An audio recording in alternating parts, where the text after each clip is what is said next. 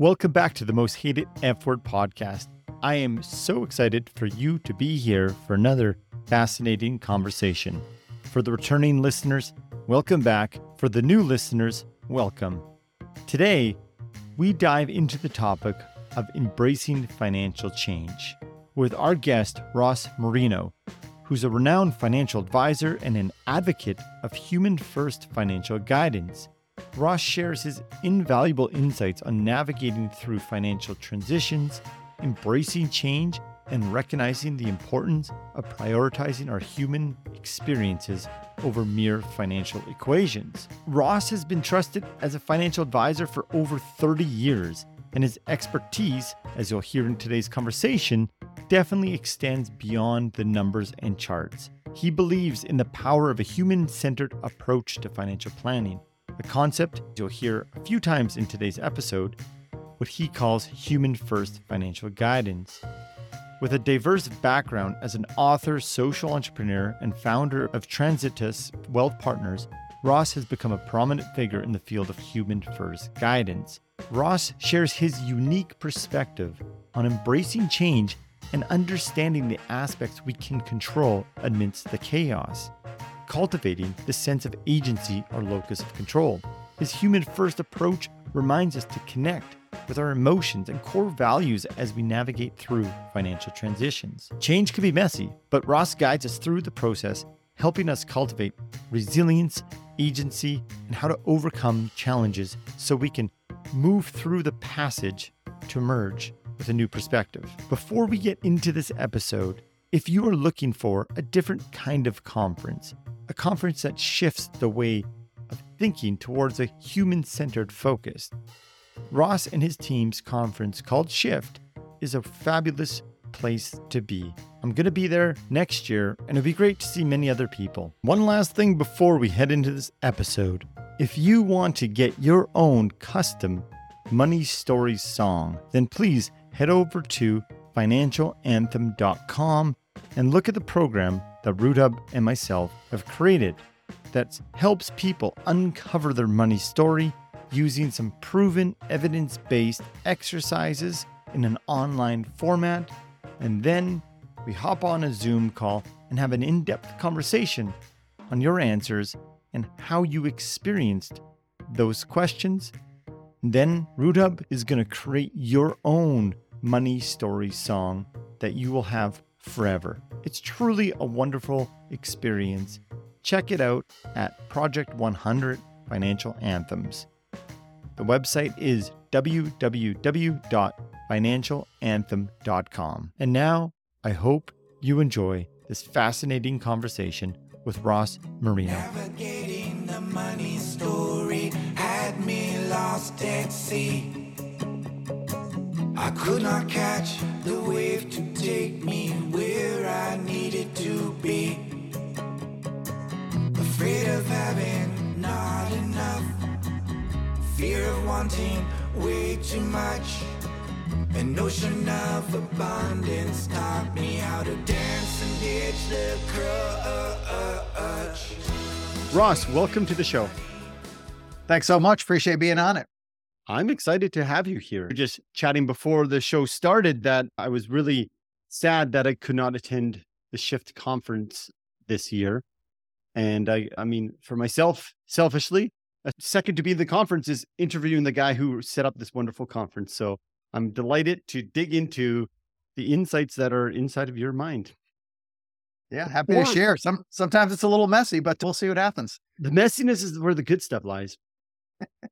Before we really get into your book, your career as a financial planner, whether it goes to your podcast, whether it goes to your dedication to creating these conferences, not just Shift, but I understand there's several conferences. There's so many different areas we can go, and each part intrigued me, not to mention your book about change as well. So many different areas, but I thought to kick off the conversation, we would rewind a few chapters in your book or your story of life to a time when you ventured to Wilmington, North Carolina, which I do understand you're still there. And at this time, from what the internet tells me, you were fueled by these aspirations to become a CFP professional. You had all these visions and goals in mind. And although those initial expectations you painted were probably inspiring and delightful, life decided to show you that perhaps a different path existed. Let's start here. I believe it was late 1980s. What lasting lessons did your arrival in Wilmington, North Carolina teach you about life, navigating financial journeys, or wherever you want to take this? Sure, happy to share. So I entered the business in the late 1980s. I was in my early 20s and got married. I was living in Florida at the time, and my wife and I decided to move to Wilmington, North Carolina. So I was probably 26, 27 years old at that time. Had already been an advisor for a while, but the idea of comprehensive financial planning had taken hold. I already had a meeting with a prospect who came in and asked if I could help them, and they dumped account statements, insurance policies, their will. They dumped everything on my desk. And it was long before I understood true comprehensive financial planning. But it was pretty cool. So I dove into it, and that's where the fire was lit. And within a year or two, we decided, my wife and I, let's move to Wilmington, North Carolina, enter the CFP program, become a certified financial planner, and let's start a career up there. But as soon as I made it into North Carolina, I ended up having a pretty bad back injury and found myself working out of a room over my garage for the next 6 years. I couldn't get out and do normal business. I couldn't really stand much, definitely couldn't sit. And I had to figure out in the late 1990s how to run a business just over the phone.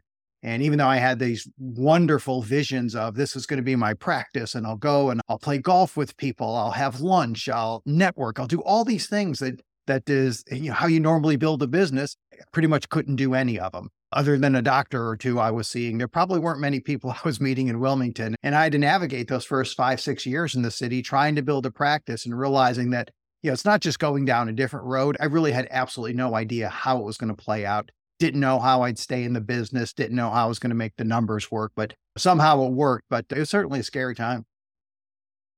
Thank you for that. And for those listeners who curiosity is just perked right up, can you touch on how the injury came?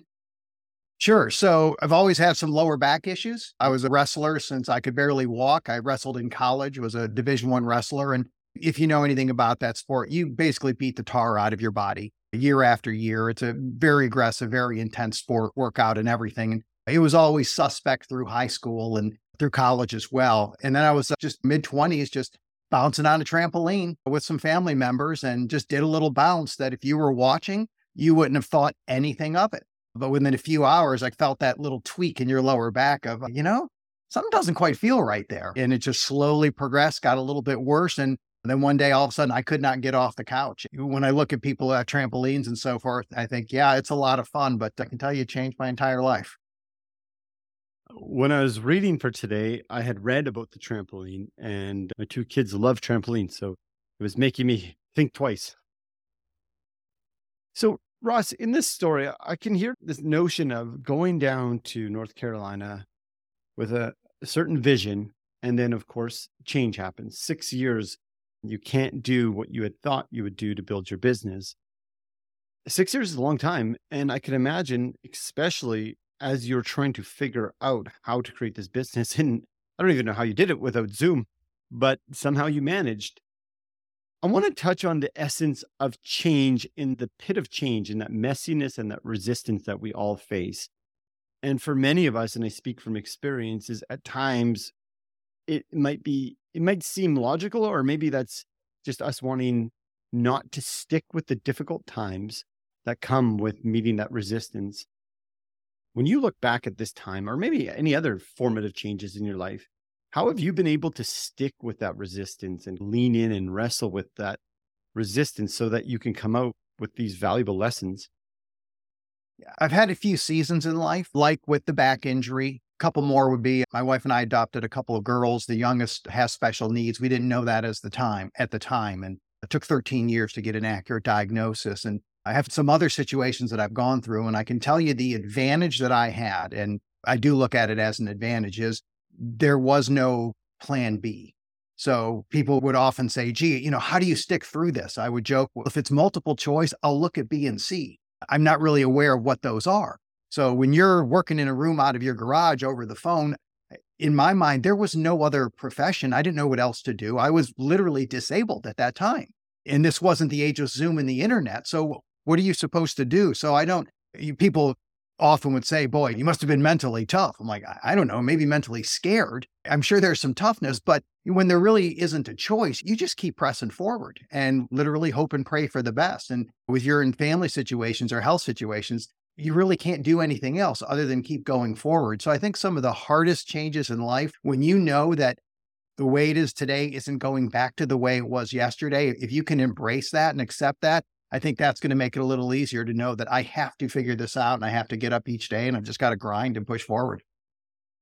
And earlier you said, and I wrote this down because I liked it. It said you had no idea how it was going to play out. You talked about when you had that injury, and kind of speaks to what you're saying here is you have no plan B. You have no idea how it's going to be figured out, but you just keep going.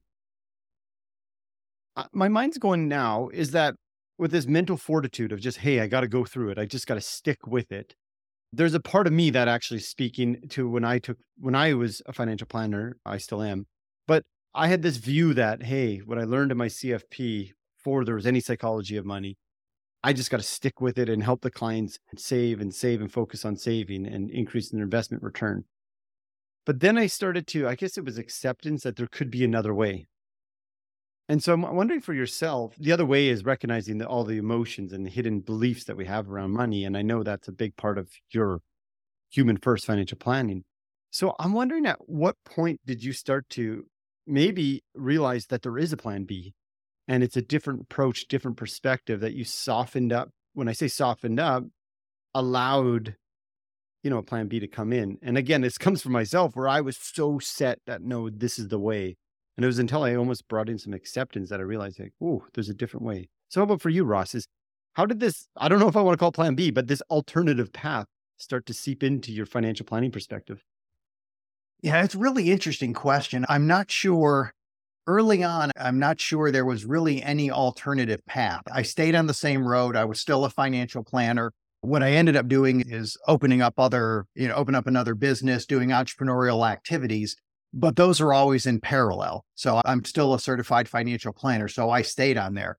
I think the kind of plan B in that moment where you really start to transition how you view the world and how you fit into it and what you think you're supposed to do, that was probably more about 10 years ago. And it was a light bulb moment where I went through those seasons and they completely disrupted my future. So if you would ask me, what do you think about 20 years from now? There was a time where I would just get choked up, because 20 years was scary because I have a wife with health issues and I have a daughter with special needs. And I really have no idea what 20 years looks like. And it was hard 20 years in the future, it was hard to talk about that. When you look at that, I noticed that along the way, there were decisions I had to make each time whatever you thought was going to happen in the future was disrupted.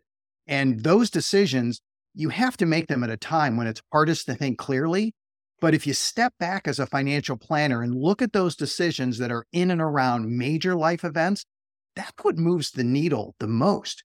Those are the ones that have the biggest impact on your future net worth, on your quality of life, your mental health, your physical health. It's those big decisions. And I noticed they were always around major life events. And then when I stepped back, I realized I'm not special. Everybody goes through life events and disruptions. They also have to make big decisions. And when I looked at what my clients had done, they also had made certain decisions in and around major life events that made the biggest impact long term. And that's when my brain started to shift. And I ended up rebranding my practice as Transitus Wealth, Transitus being transitions in Latin. Making decisions around transitions or major life events, that is the most important part of financial planning, in my opinion. When the road is straight and smooth and easy and the markets are going up and I'm making money and I'm maxing out a 401k, come on, who can't get that right? That's pretty easy. But when all of a sudden the bridge is out up ahead, you have no idea what to do. Now you have to make decisions. And if you make certain decisions that aren't wise, you're going to pay for that literally for the rest of your lives. Your kids may pay for that. Your family members may pay for that. That was the shift that really happened, where kind of the plan B of, okay, I have to really focus on these life events, understand how people think, how they feel, how they make decisions, because I have to help them get those decisions right, or at the very least, delay them so they don't get them wrong. And to me, as a financial planner, I just thought that's my highest and best use. What am I going to do 20 years from now? Great conversation, but pretty soon your life is going to disrupt one way or another. I want to make sure I'm there to help you think and make decisions. I really find that insightful. I feel like at times that 20-year plan you speak about can be like a fiction novel because we don't know what's going to happen. And whereas you're talking about, you're the emergency doctor that when someone breaks their leg, you're there to help them, except in our financial planning world. Is this where the idea of human first financial planning was born, in the sense that you were leaning in from the human perspective during these big changes that I can imagine are really emotionally driven with your clients? Yeah, it's definitely where it started. So I always loved the financial side and I geeked out on investments early on, but I love the human side too. Love psychology, always fascinated by it. Didn't pay it as much attention as I should have, or at least I wished I would have 20 years ago, 30 years ago. But as you go through these life events and as you witness and walk with clients going through it as well, you realize that the ability to navigate change, to be aware of how you're feeling, how it drives your thoughts and your decision making, that is just as valuable, in my opinion, if not more, than financial knowledge. When you take that perspective, you realize that, yeah, it's good to be a certified financial planner. I need the technical knowledge. I have to know what to do and how to do it. But understanding the person that's sitting across from me, where I have to help guide them, that's even more important. And that's the only way to get there, in my opinion, was to go human first and start with thinking who they are, what matters to them, and really connect, not from a standpoint of, I hope this motivates you to save more down the road. That's like manipulative, goals-based, buy this product, save more money, et cetera. But actually understanding who they are as a unique human. And then if you do human first, I think you slide from financial advice, which advice is, here's what to do, here's how to do it. I'm the expert. I'll tell you how to do these things. You go from advice to guidance, where you're helping that person go where they're going to be most comfortable going. An example would be, some people may carry a certain amount of debt and they're okay with it. And for them, that's okay. Other people, they can't sleep at night if they have a certain amount of debt. And that's okay. They have to pay off more debt. That's not a financial consideration. That's a human consideration. I've got to know that before I move into the point of trying to help them guide their decision-making down the road. Yeah. Over the years, what have you learned or come to realize is a way that it allows people to let you in to their human side of money? And what I mean by that is, we all know that money's so emotionally driven. It represents our core values, who we are, and sometimes we don't even realize that, but we're guarded and protected. How have you been able to realize, or how have you been able to come into those conversations so people actually open the door to one of the most intimate conversations they can have, is the relationship with money? Sean, it's way easier than I thought it would be. And I have 4 questions that we use in our practice. I would think you need a certain level of skill in order to navigate the conversation that way.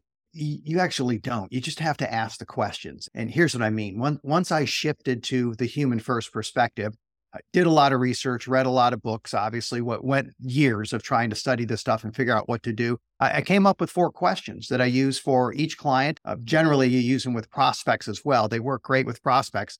Most financial planners, this is the spoiler alert, you already do this in some form or fashion, but I do it in a specific structure and call it a process. So it gets really good benefits or effect for me.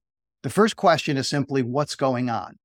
This is going to be pretty typical. Everybody's going to tell you why they wanted to meet with you. So if someone's going to reach out to a financial planner, in general, something's going on. There's some type of situation, a life event, a decision they're facing, something may be coming up, but something is happening. As we joke, nobody woke up and said, today I need a 128-page comprehensive financial plan report. I'm going to call a CFP. Said by no one ever, right? People aren't going to do that. But when life happens, all of a sudden they realize I need some guidance, some advice. I got to talk to somebody. So I'm going to ask what's going on. I'm not going to dig too much into what's going on, because this answer to this question, what's going on, it's often them thinking what they're supposed to ask, or maybe something they read on the internet. It's really not the core situation. It may be a what or a how to, such as, I was thinking about rolling over an account. So I want to talk about what options are and so forth. That's a technical question. That's not why they're there. If you want to know that, just go to google.com and search rollover 401k or something. They're not going to come to me because they need an answer to a question. But when they tell me that, my second question, the follow-up, and this is where they open up, is I'll ask, how did you get here? Which is basically the backstory. So if someone says, this example, I'm thinking about rolling over my 401k. What's going on? I might be retiring in a year or so. Oh, that's great. So is this something you've been planning all along? Did something happen? Why did retirement all of a sudden come into play here? You can word it a million different ways and then stop talking. When that happens, people will start talking and they're going to give you a backstory.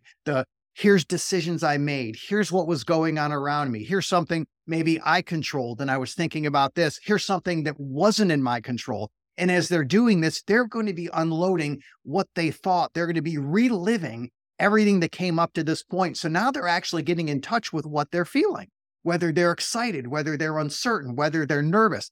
People will talk for 10, sometimes 15 minutes when I just ask, what's the story? How'd you get to this point? And here's what's fascinating is most people will say, am I talking too much? I feel like I'm rambling and I'm going on. And I'll let them know this is actually what I wanted to hear.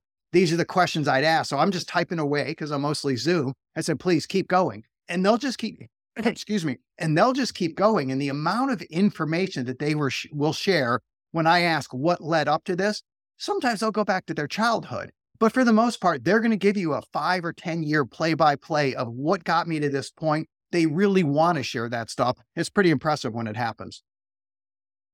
I just feel good inside hearing you talk. You just seem so passionate about this, but also that person who says, am I talking too much, is an indication that they've never had, maybe, I shouldn't say never, they might not have had the opportunity to talk this much, and that's why they're going.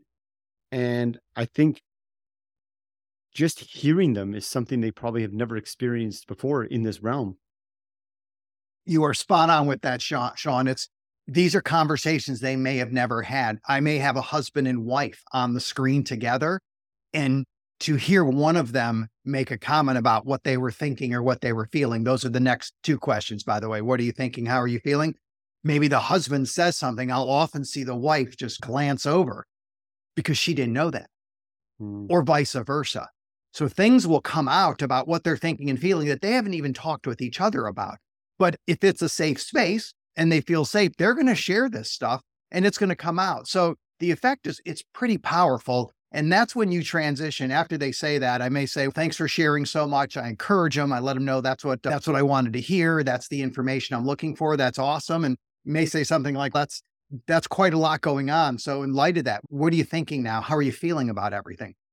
And I always combine those 2 questions. What are you thinking and how are you feeling? Because if you just say, what are you thinking? They're going to go on decisions. I'm thinking of rolling over my 401k. I'm thinking of retiring early. I'm thinking of downsizing my house. They're going to throw out some financial decision. But when you say, how are you feeling? By this point, they've already shared enough with their backstory. They're going to feel comfortable.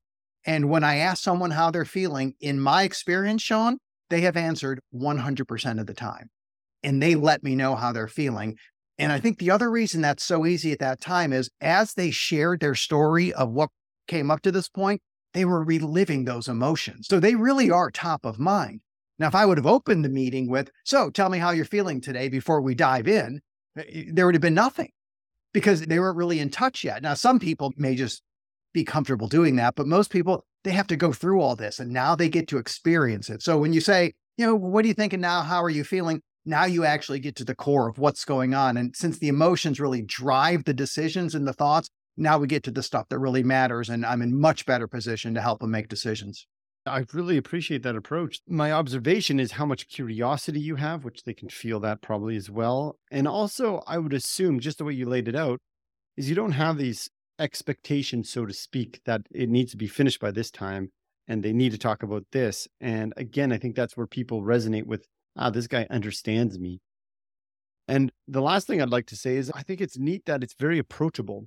And what I mean by that is you're not just diving into immediately, to your point, asking how you're feeling right away, but like a financial psychology appointment right away. Tell me about your childhood beliefs and memories right away. But yet you weave it in. And like when I say like in a more approachable fashion that someone might not have realized that they would talk about that. So I just think it's such a wonderful process that you have with those 4 questions. Yeah, I appreciate that. And as you pointed out, it's simple. So you don't have to have deep understanding of financial psychology. You don't have to think like a therapist. You're just asking what got you to this point. And it may be a little scary for some people to do that because they want to stick with the money. Just all I would say is try it. Just ask people. You don't have to have deep insight into how they're feeling and everything that went on. You just have to listen. And I promise you, you will be typing and typing or writing notes. They are going to share so much stuff about, and that was when I actually had that rental property, which that part didn't work out, but I don't do that anymore. I'm like, oh, so you've done that. I mean, the stuff that they throw out, it's almost like a discovery meeting, even though it's a get to know you, have a cup of coffee meeting. The amount of information that they share with you and what you pick up on what they're like and what they think, it's just remarkable. And it's just simply asking the questions and letting them talk. It just works really well. Fascinating. What have been some common threads of what people generally feel around money? And I say this as maybe you can name some common universal feelings that people have. So listeners be like, I feel that, or I've noticed those things on myself. Yeah. If someone was watching a video of this, you'd see this little handout I have from the Financial Transitionist Institute, and it stays on my desktop. And on the back, it has a list of the emotions. And the emotions describe when you're handling change well and you're going through a transition and you're grounded and you're feeling you're on top of it, this is what you feel. And then there's the contra emotion. So an idea would be identity intact. So if something happens and you change your life and you still know who you are and you feel good about that, that's okay. But what a lot of people feel is a loss of identity, which is very traumatic. If you're retiring, if you're getting divorced, if your kids go to college and now you have an empty nest, right? If you become a widow, any major life transition, you have a loss of identity that's really dramatic for a lot of people. The uncertainty is a big deal. We're humans. We hate uncertainty. We joke about cats where, if you're a cat person, you open the door a crack, the cat has to come in. The cat cannot help itself, right? What is behind that door? And we make fun of cats that are like that. Cats may make fun of us because we're humans.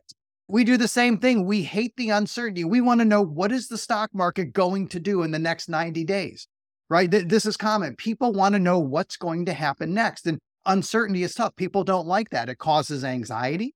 It causes fear. It causes stress. So all your typical emotions. I was listening to Atlas of the Heart this morning from Brene Brown, and she had mentioned that your typical person can name 3 emotions. You're like happy, sad, and anger. And there's 50 or 60. There's this massive list, but it's the uncertainty, it's the stress, it's the fear, it's the anxiety. These are the things that come up. But you also have the other side, which is the excitement. If you're looking to do something that you've never done before, and invincibility is a big part of it. So when someone inherits X amount of dollars, in their mind, it's 5X that. It's, we can do anything. I inherited $1 million, so I'm going to get a new car and I'm going to buy this home and then I'm going to quit that. I'm like, whoa, we got to do some math here. So there's this invincibility where somehow whatever we inherit, there's some factor. I don't know what the study is. Someone hopefully will do it. It's 3X, 5X, 10X, but you think you can do anything because, hey, look at this. I got all this money in the world. So those are the things that all people go through. And depending on what's going on in your life, they can be exaggerated. So what would be a small transition for me may be major for you if your life happens to have a lot of additional factors, stress or turmoil in them. So it really isn't just event specific. There's a lot more factors, but man, the emotions are all over the place. And I think just even that part, like acknowledging that the emotions, to use your words, are all over the place, helps people realize that, okay, what I've got going on here, it's normal. In fact, they're messages so that I can learn from this. This conversation around transitions and changes. And actually we had Susan Bradley a few weeks ago on the podcast too. Awesome. And that's your co-author. It makes me think of the researcher, Katie Milkman. She researches, change. And my question then is, how have you, or just for the listeners, her research is around fresh starts. So change, like How to Change is her book. And she talks about how changes are good for fresh starts. In your experience, you've talked about divorce and death. Some of the hard changes in our lives is when you're meeting with clients. Is there points where they transition from these difficult changes to these fresh starts, so to speak, what Katie talks about? Yeah, when you look at the stages of transitions, and this is straight from Susan Bradley's organization, Financial Transitionist Institute, You may have an anticipation stage where you expect the change coming. I'm going to retire in a year or two. And then you have the ending. So this is when it starts. This is when the event happens. I just retired, or I became divorced, or I inherited money. Something happened where there is no going back, right? It definitely, there was an end. You then go into that stage, and this is where the growth happens and the transition happens. And that stage we call passage. Passage could take years. It doesn't take months, it takes years. The more traumatic or shocking an event change is, or the more dramatic, how different it is from what you did in the past, the longer that's going to take. So, and I don't want to say I love, but I often hear people say, oh, I just had a divorce after 30 years, but from what I've read, 12 months, I'll have my new life in order. And I have to keep this straight face when people tell me this flat out, yeah, 12 months, I'll be in the groove. I think, wow, I've never actually seen that. And I don't know what you read, but I'm pretty sure it's not 12 months because you're married for 30 years. This is going to take some time. So there's this passage, and here's how I think you can identify passage is. Think of it, there's a start when you're moving towards your new life, and there's an end of passage where the new normal has taken place. You have embraced who you are. There's a point somewhere around the middle where people aren't looking back as much and thinking as much about what happened in the past, and they're starting to look forward. Like I had a client, it was, I don't know, maybe a year ago, where she'd been widowed, and she said one day that, I'm going to sell this house and I'm going to downsize. I know it's going to happen eventually. I don't need this house, but I'm not ready yet. And I'm not really thinking about it yet, but I know it's there. And I said, you're probably at the midpoint, and because she understands transitions. And we talked about that. So it's, it's messy, of course, but all of a sudden there she is, where it wasn't just, yeah, I guess one day I'll do it. She was literally feeling it and starting to embrace that. Yes, I'm going to be leaving this house where I lived with my husband and my kids grew up for so many years. And I'm going to downsize because I know I need to do that. And she was starting to understand that, embrace. That could take time. For some people, it could be a couple of years. Other people, it could be longer. But the more dramatic, the more traumatic, the longer that transition phase is going to take. Wow, it must be quite an experience for you to ride in a side cart, so to speak, with them during this passage. It can be emotionally exciting and draining. My box of tissues is right next to me here. So we laugh with people, we cry with people, but what do you want to do in life? Do you want to make an impact? Do you want to do something meaningful that matters to those people, that matters to you? Something that really has value. This is the stuff. I'd get bored if it was just about the numbers and, hey, we made an extra % and we beat this or beat that. I mean, put me to sleep. That doesn't have any value. That was exciting when I was 25. I could give a rip at this stage in my life. But to actually walk with someone who went through something that some people will really struggle with, and some may not even recover, and to be able to help them make decisions, help them find resources to move forward and embrace that new life, it's awesome. It's a great thing to do. Yeah, just to show them that you get them, you see them, you care. It reminds me of Joseph Campbell's hero's journey, how with his model, how you emerge with the new normal, and very similar verbiage. This is about you, but when I was doing my own journey through my money story, I felt like I needed to verbalize it in certain ways. So I started writing, and it turned out I ended up co-writing a full-length music album on my journey of money. And the album's called Change Making Money. Nice. Along what you've been talking about. And as you're talking about that, I'm like, I was feeling my own self. But anyhow, let's get back to Ross, because you're the guest and I am not. As we talk about this passage, this new normal, I'm sure you've had your own passage in some shape or form. So a book forms now, a book that you co-author with Susan Bradley called Shaping Change, How to Respond When Life Disturbs Your Retirement Plan. When I read this title, Shaping Change, How to Respond, I couldn't help but notice those key words that I just said, shaping change and respond. Could you maybe elaborate on the significance of why you specifically chose those words? Great catch. Those were extremely important words. We sat in meetings going round and round with writers and the publishers and talking about what do we title this book and what are the words that we use. Shaping change is important because life happens. And sometimes I didn't cause life to happen. It's just life happens. Other times I may have instigated some of it. Regardless of how the change started, Every day when I get up, I have agency. I can't completely control it. I can't own it. I'm not in this fantasy world where I manifest my future. And I know there's a lot of thought out there with that. And I don't want to sound offensive to people, but I can just say in my world, I don't manifest that much. Certainly not anywhere near the amount that I thought I did in life. But I certainly have agency, and I do have 100% control on my attitude, on my effort. And I have that every single day. That's what I can manifest on a daily basis. And that means I don't know how whatever is happening is going to play out. Can't completely control it. I can definitely shape it and I can influence it. And that's the mentality, because as you go into these times of change, you realize that you're just not in control, that life happened, it changed. And of course, in some cases, it's not if you lose a job, I'm going to have to get another job. That's like getting off a highway on the exit, getting gas to your car and then getting back on, or taking a detour and then getting back on. The cover of our book has a detour, but if you notice, after you detour, the next road, it's a completely different road because you're now on a road that you didn't anticipate to begin with. So I can't control it. I can't go back to the way things were, but I can shape where I'm going. I can shape that change. And in most cases, that's the best I can do. And then the next part is how to respond. What we don't want to do, and this is mincing words, but we don't want to be reactive. We don't want it to be knee jerk. We don't want just that subconscious or, automatic emotional response of, oh, I got to do this, because you feel like you got to do something. I want to be calm. I want to be able to think through it. I certainly want to recognize emotions. I don't want to have no emotions. That's not possible. And frankly, I have to know my emotions because that's what's going to drive my decision. So take my time, go through that. Then I can respond to the situation and respond in a way where I can hopefully shape it with the outcome I want in mind. Thank you. I really appreciate that explanation. And I was curious because those words were so powerful, and it reminds me of a lot of Viktor Frankl's Man's Search for Meaning when he said, in between stimulus and response lies a freedom.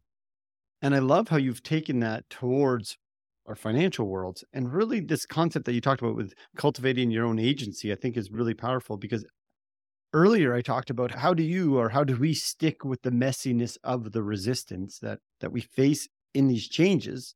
Sometimes we want to flee, but I really think this agency and recognizing that I have that control of myself, or my agency to some degree, probably, and I'm curious what you think, probably really helps people stick with the resistance when they start to see they have some level of agency within themselves.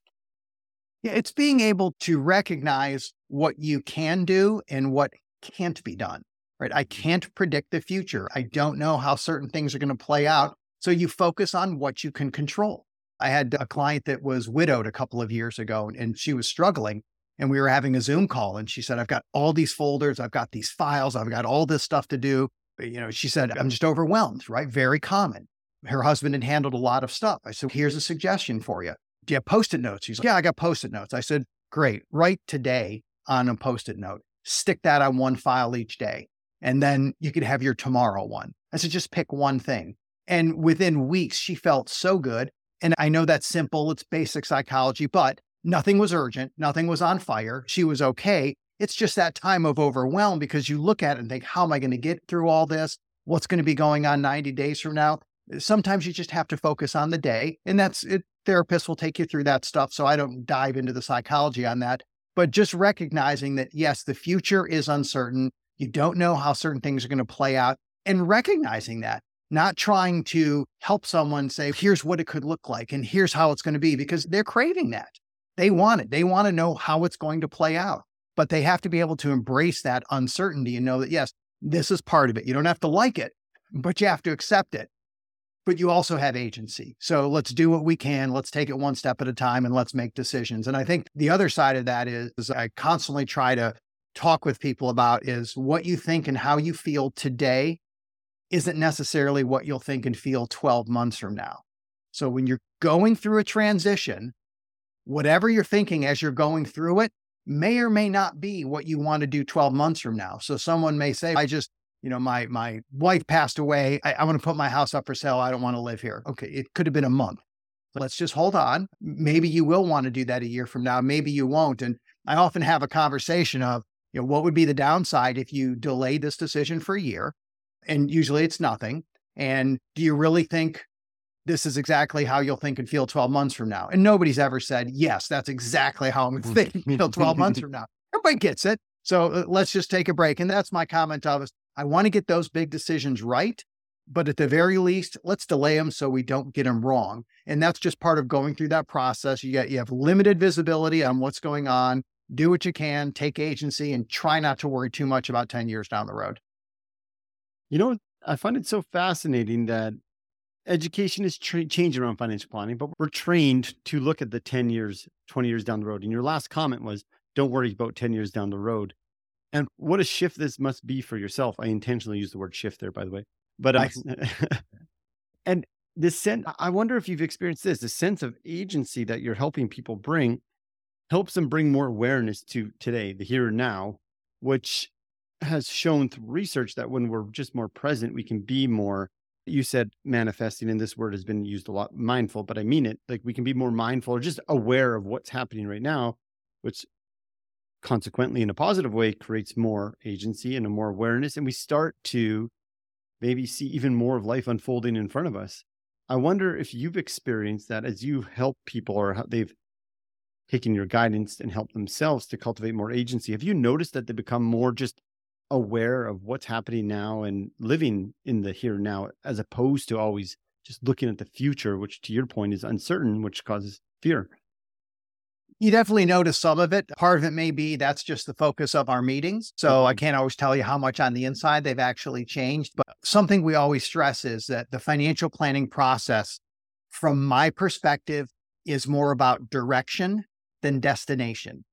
I don't know who started saying that first. I know it's been around for a while. I hear a lot of people say that. It's one of my favorites. Goals-based planning is like destination. I'm going to retire in 20 years. I'm going to do X, Y, Z. Maybe, but doubtful. But I want to know direction based on the amount of money I'm making, what I'm doing, my debt levels, based on all the decisions I've made, what's going on right now, what's my direction? The direction is you've taken care of the what ifs, you've insured against them, you thought about them. So if life goes wrong in some ways, you'll be prepared. And things that you want to get right, you're actually on a path to do that. You're saving X amount, you're paying down your debts, you're doing the things that whatever that destination looks like down the road, you're moving in a direction where you should have those options down the road. So it's more on, this is where we're at right now. This is what we're doing. This is the direction I'm heading. And based on what I make, what I do, where I'm at, I'm doing reasonably well and I'm taking care of the things I should be taking care of.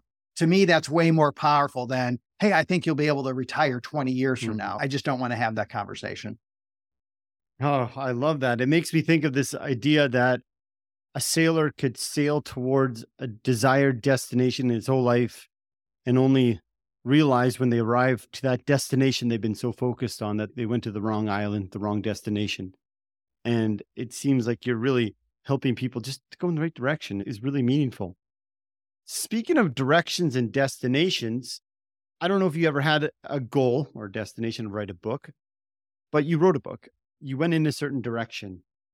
In the spirit of change, I assume writing a book is much like going through the passage, and there's a certain passage where you submerge with a different perspective. When you reflect back on Ross pre-book to Ross now, what shifts, learnings, or perspectives have changed, if any at all, when you look at this concept of change in our financial lives? Yeah, I think it's related to what I just mentioned, which is this whole idea of here's what's going to happen 20 years from now, and having that conversation. You eventually get to the point where you could research and find out what percentage of people actually have written goals, and then what percentage of people follow and achieve those goals. And we have an industry that's almost 100% focused on some goal when almost 100% of people don't actually use goals. What happened there? Right. Can you repeat that? Because I just wow. So let's do it again. A whole industry. So less than 10% of people will actually say, I have written down goals. And of course, only a percentage that actually stay on track of goals. Yet 100% of our business is goals-based financial planning. Even if it's product-oriented or insurance or pensions or 401ks, it is goals-based. That's what's driving the conversation. So practically 100% of our industry is built on goals-based, and practically 100% of humans don't set and follow goals. You want to sign What's up? wrong? What happened, Yeah. Sean? What? How did we get to that point? Maybe we didn't listen. We didn't hear. Well, I mean, the work you're doing is changing that. And I think here's another intentional word, a great shift in the conversation is to go to the Shift conference, because I feel like I wasn't there. I knew quite a bit of people speaking there, but perhaps that's what your conference is aiming at shifting. There's no doubt. When you shift your perspective to human first, you now are going to be dialed in a way, hopefully, like you've never been before, because you really are thinking more about this person. And then you go towards financial guidance instead of financial advice. Instead of here's what to do, here's how to do it, typical advice, you move towards guidance. That's going to be a shift. I think the whole foundation of financial planning is shifting. So I think human first financial guidance, yes, we're calling it a movement. Everybody's using the words, and that's great. We want them to, because 10, 15 years from now, I hope that financial planning is human first financial guidance, because that shift is most definitely on. And the world's ready for it. I think it's Michael Kitces says, the plan's only good when you print it, right? So we know that financial plans with goals-based, it is meant to be direction. I may poke at it, but we know as planners that this isn't how the world's going to play out. We know it's about direction and an assessment. If things continue, here's where we are. But the shift that I really think goes on, and some of this, it may be hard for newer financial planners, because if you're 30 or 35, just to be blunt, you may not have had your world rocked yet. You may actually think that you're manifesting the future and you're on track for your career goals. Yeah, see, you're cracking up. You may still be in that world. I tried to manifest a parking spot the other day and it just didn't happen. So I know next to nothing about tomorrow. I literally have, and you'll see it on the video, I have a magic wand from Disney. So it's a little Princess Bibbidi Bop Boutique magic wand. And people will ask me questions about the future, and I'll often wave it and say, I keep waving this thing. My girls assured me that it worked, but it's not happening yet. I even had an email a while ago that said, you might need a new magic wand. It's still a bear market. Great sense of humor from a client. But this whole idea that we really have these things laid out, by the time you hit in overgeneralizing, say 50 years old, you realize you really have no idea what's going to happen 5, 10 years from now. And I'll do this with clients or prospects sometimes, say, go back 10 years.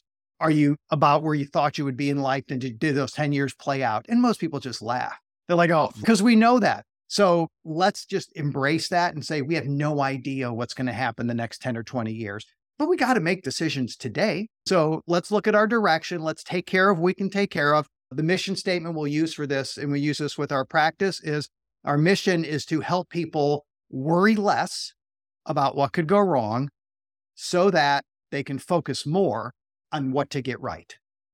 That mindset, worry less, because everybody has some level of anxiety. So we start with the emotion, worry less about what could go wrong. That's the technical side of financial planning. What could go wrong? I don't have enough money when I retire. That would be bad. Okay, we can work on that. I pass away and my kids, need life insurance benefits. So you worry less about what could go wrong. That's traditional financial planning. Then you focus more on what to get right. To me, that's the human side. What matters to you? But it's the chicken before the egg type thing. Yeah, you have to do them both at the same time, but you got to figure out where you're at in life. You got to figure out the financials so you can worry less, then focus on what to get right. When you do that, it completely changes the relationship. I may not know what's going to happen 10 years from now, but I know what I want to get right because I thought through it. And I'm now doing things today. I'm owning it. I'm shaping it. I'm taking agency to say I'm doing the things that hopefully will lead me to what I want to get right down the road. Great. Again, just so much wonderful insight. I really like this worry less and what to get right. It makes me think of Rick Hansen. He's a psychologist, and he always talks about how the way our brains work is we attach to negative things like Velcro, or worries act like Velcro. Yeah. And the good things is like Teflon. We're just Teflon. where you help reframe that. Hey, we're not dismissing that numbers don't matter. No, this matters. We're just going to worry less. But I like how you bring to light, we're going to get right the things that we have right now. And I think that reframing must really help, again, bring clients back to the now and not just be in that constant state of uncertainty and worry. Yeah, when we talk about that process of how do you worry less about what could go wrong and focus more on what could get right. And I do have a presentation, a webinar I do where I talk about you got to get your ducks in order. And if people were watching this on video, they would see that I have this container literally of 30 different little rubber duckies. And I've got them and I use them as props. And it's, you can see it in the camera here. I've got my nurse duck. This is for the long-term care in case that goes wrong. Maybe I want to travel when I retire. So what do I want to jump on a plane and, I want to modify my house. So you got to have the contractor duck for that. So I literally have these little squeaky rubber ducks and I use them and I let them know that, this isn't going to take 10 minutes because you have a lot of ducks, and I've got my whole container and this is going to take weeks and it takes a lot of work. But if you want to worry less, if that's your goal, if you want to focus more on what to get right, then you got to get your ducks in a row. We got to get organized. That's the financial planning process. It doesn't tell me what's going to happen 20 years from now, but I make sure I connect the dots that if you get organized, you get your ducks in a row, you can worry less about what could go wrong so that, and this is typical find your why stuff, so that you can focus more on what to get right. Yeah. Wow.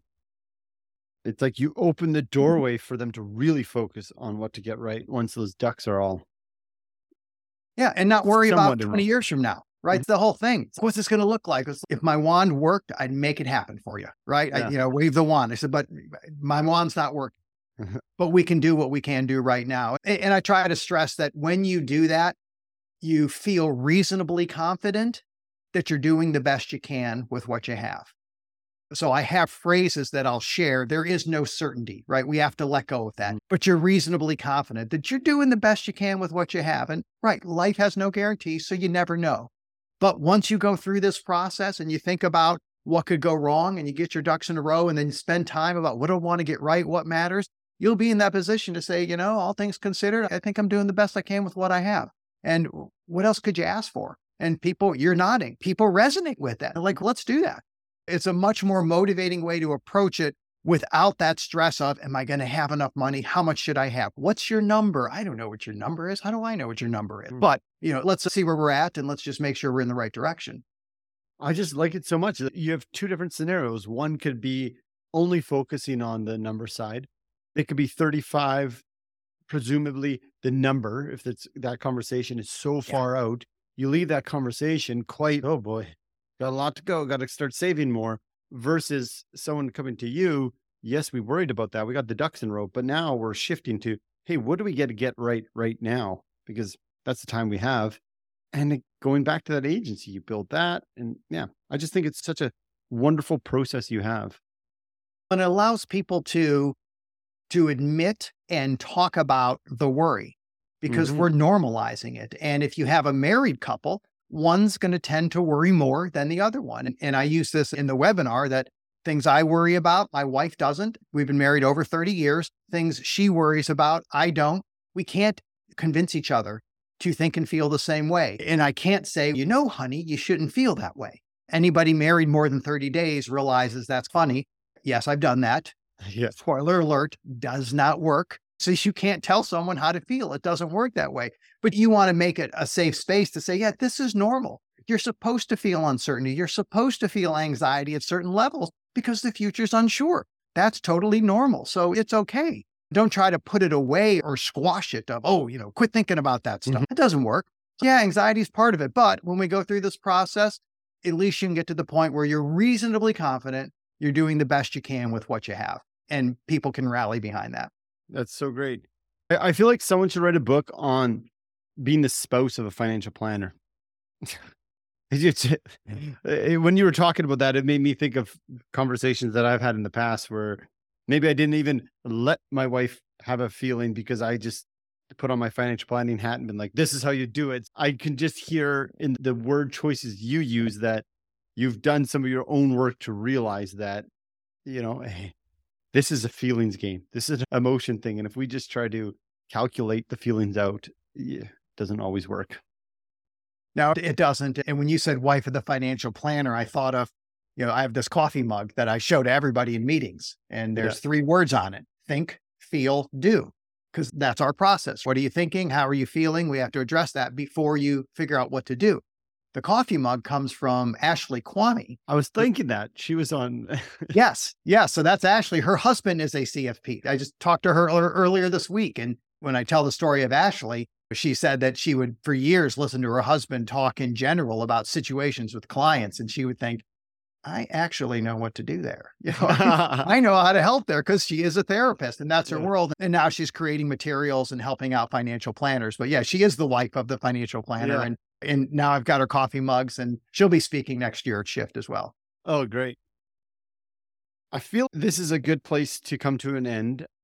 I have a final question that I ask everybody. Let's imagine that you're at end of life, however old it is, it doesn't matter. But you're sitting on a front porch looking out at somewhere that brings you peace and ease. You grab a notebook, you decide to write a letter to your children's children on what you learned on how to create a happy and healthy relationship with money. What would be a key theme to that letter? That is a really good one. The first thought in my head is that money is overrated and they need to understand that. And money is underrated and they need to understand that. So recognize that money is just a tool. And sometimes it's going to seem like the most important thing in the world. And sometimes you may not care about it. That is completely normal. So learn about it, approach it, what you're thinking, how you're feeling, and just recognize that the whole point of that money is to help support a life that is fulfilling and meaningful to you. It's all about you, what matters to you. Brian Portnoy calls it funded contentment. That's it. Maybe I'll just give my grandkids the geometry of wealth. I got to get Brian to sign it quickly. Hopefully it'll be around in X number of years. But yeah, that's the idea. When we look at money, sometimes we overrate it, we underrate it. It's generally not what we think at any particular moment, but it is all those things. So look at it as a tool, support your life, and make sure you seek things that make you content. I love that. Overrated and underrated money. Yeah, I got to write that down too. Yeah, that's great. I wrote that down. I write it down too. I got to do a video on that one. Yeah, it's great. Ross, this has been a pleasure. For people listening, if they're curious about your book, your website, your services, the Shift Conference, your podcast, all the things you're doing, where would you point them to? I think YouTube's probably the best place. YouTube, just search Advisor, ADVISOR, Advisor 2X. That'll take you to our YouTube channel. We have a few hundred videos there. We put out a couple a week. Or find us on social media. Just search my name, Ross Marino, and depending on what area of the business you work in, if you're a financial planner, we have different conferences that we do around the US. And if anybody wants to connect us with us on the private wealth side, that's transituswealth.com. And you get some insight into the questions that we ask if you want to see how we do that. Great. Actually, before we go, 2X, Advisor 2X, I've heard you talk about 10X and your relationship with this idea of 10X. Can you just quickly touch on that? In a world that just loves 10X. They do. So originally, because it's intentional, there's all these coaches and, we're going to 10X your business, right?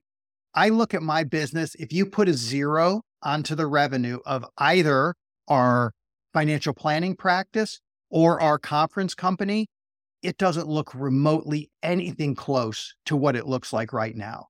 So to me, I'm going to say that has no value. This whole 10X thing, that's a company with 10 employees having 100. I don't even know what 50 looks like. And you want me to try to vision what 100 looks like? To me, it's just silly. So the whole 10X thing it just doesn't buy that. But if I'm trying to grow a practice, I can figure out what a 2X looks like. And if I can think how to structure my business to double in the next 2, 3, 4 years, you know what? I'm probably going to be in a position to double it again and double it again. And yeah, the 10X is going to come, but it's not thinking 10X. It's what do I have to take to leverage up where I'm at now, leverage technology, outsource partners, get better at what I do. 2X makes a lot of sense. But the other side is there's two sides to money that we talk about, and the 2X is great for that. There's the human side and there's the technical side. So a couple different ways you can look at it. But yeah, the whole 10X thing, no doubt up front, I'm like, come on, that is, just add the 0 to your revenue, to your employees, to whatever, and ask yourself what that looks like. I'll give you a clue. You don't have one. I certainly didn't. But maybe you do. What do I know? When I heard you explaining that, I think it was on a podcast, it spoke so much to me that I recall being in a program too, where I had to write down my 10X number. I'm like, I don't want to do this. Hey, I'll tell you this quickly. I was in a coaching session probably whatever, 20 years ago. And it was the coach up front who wanted the financial goal for 5 years, and everybody in the room was doing it, and I wouldn't do it. And part of it was the whole 5X, 10X mentality. And he literally came around to my table and went one-on-one with me on how important it was. I'm like, no, I'm not doing that. Part of it was the whole 10X silliness part. And the other part was that to me, the money's distracting, which is maybe funny for a financial planner, but I find it distracting. But this full room of, 10X, here's what I'm going to do. They were so pumped up. And I thought, what am I doing here? I'm like, this is 10X makes you shake. You know what that looks like. Are you kidding me? This isn't a big, hairy, audacious goal. It's not a BHAG. It's like fantasy land. I don't even know I don't know what 100 employees looks like. I'm sorry. I'm not thinking about it. That's scary. So stop. I love the 2X. I really do. Ross, this has been a pleasure. Thank you so much for joining. And I look forward to being at Shift. I just committed on You're the in. camera. I'm in. Take care. Thanks so much. Love it. Thanks, Sean. Thank you for tuning in this week to the Most Hated F Word podcast. I'm delighted you joined us today with this fascinating conversation with Ross Marino.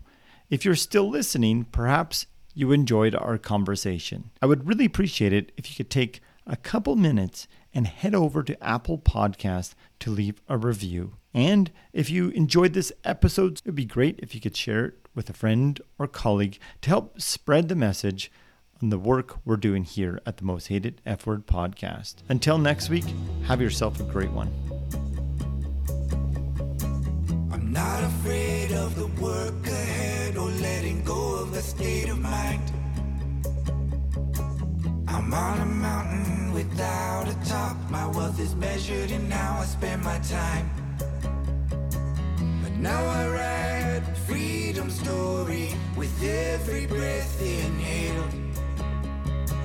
Money is not the boat of life, it's just the wind in the sail.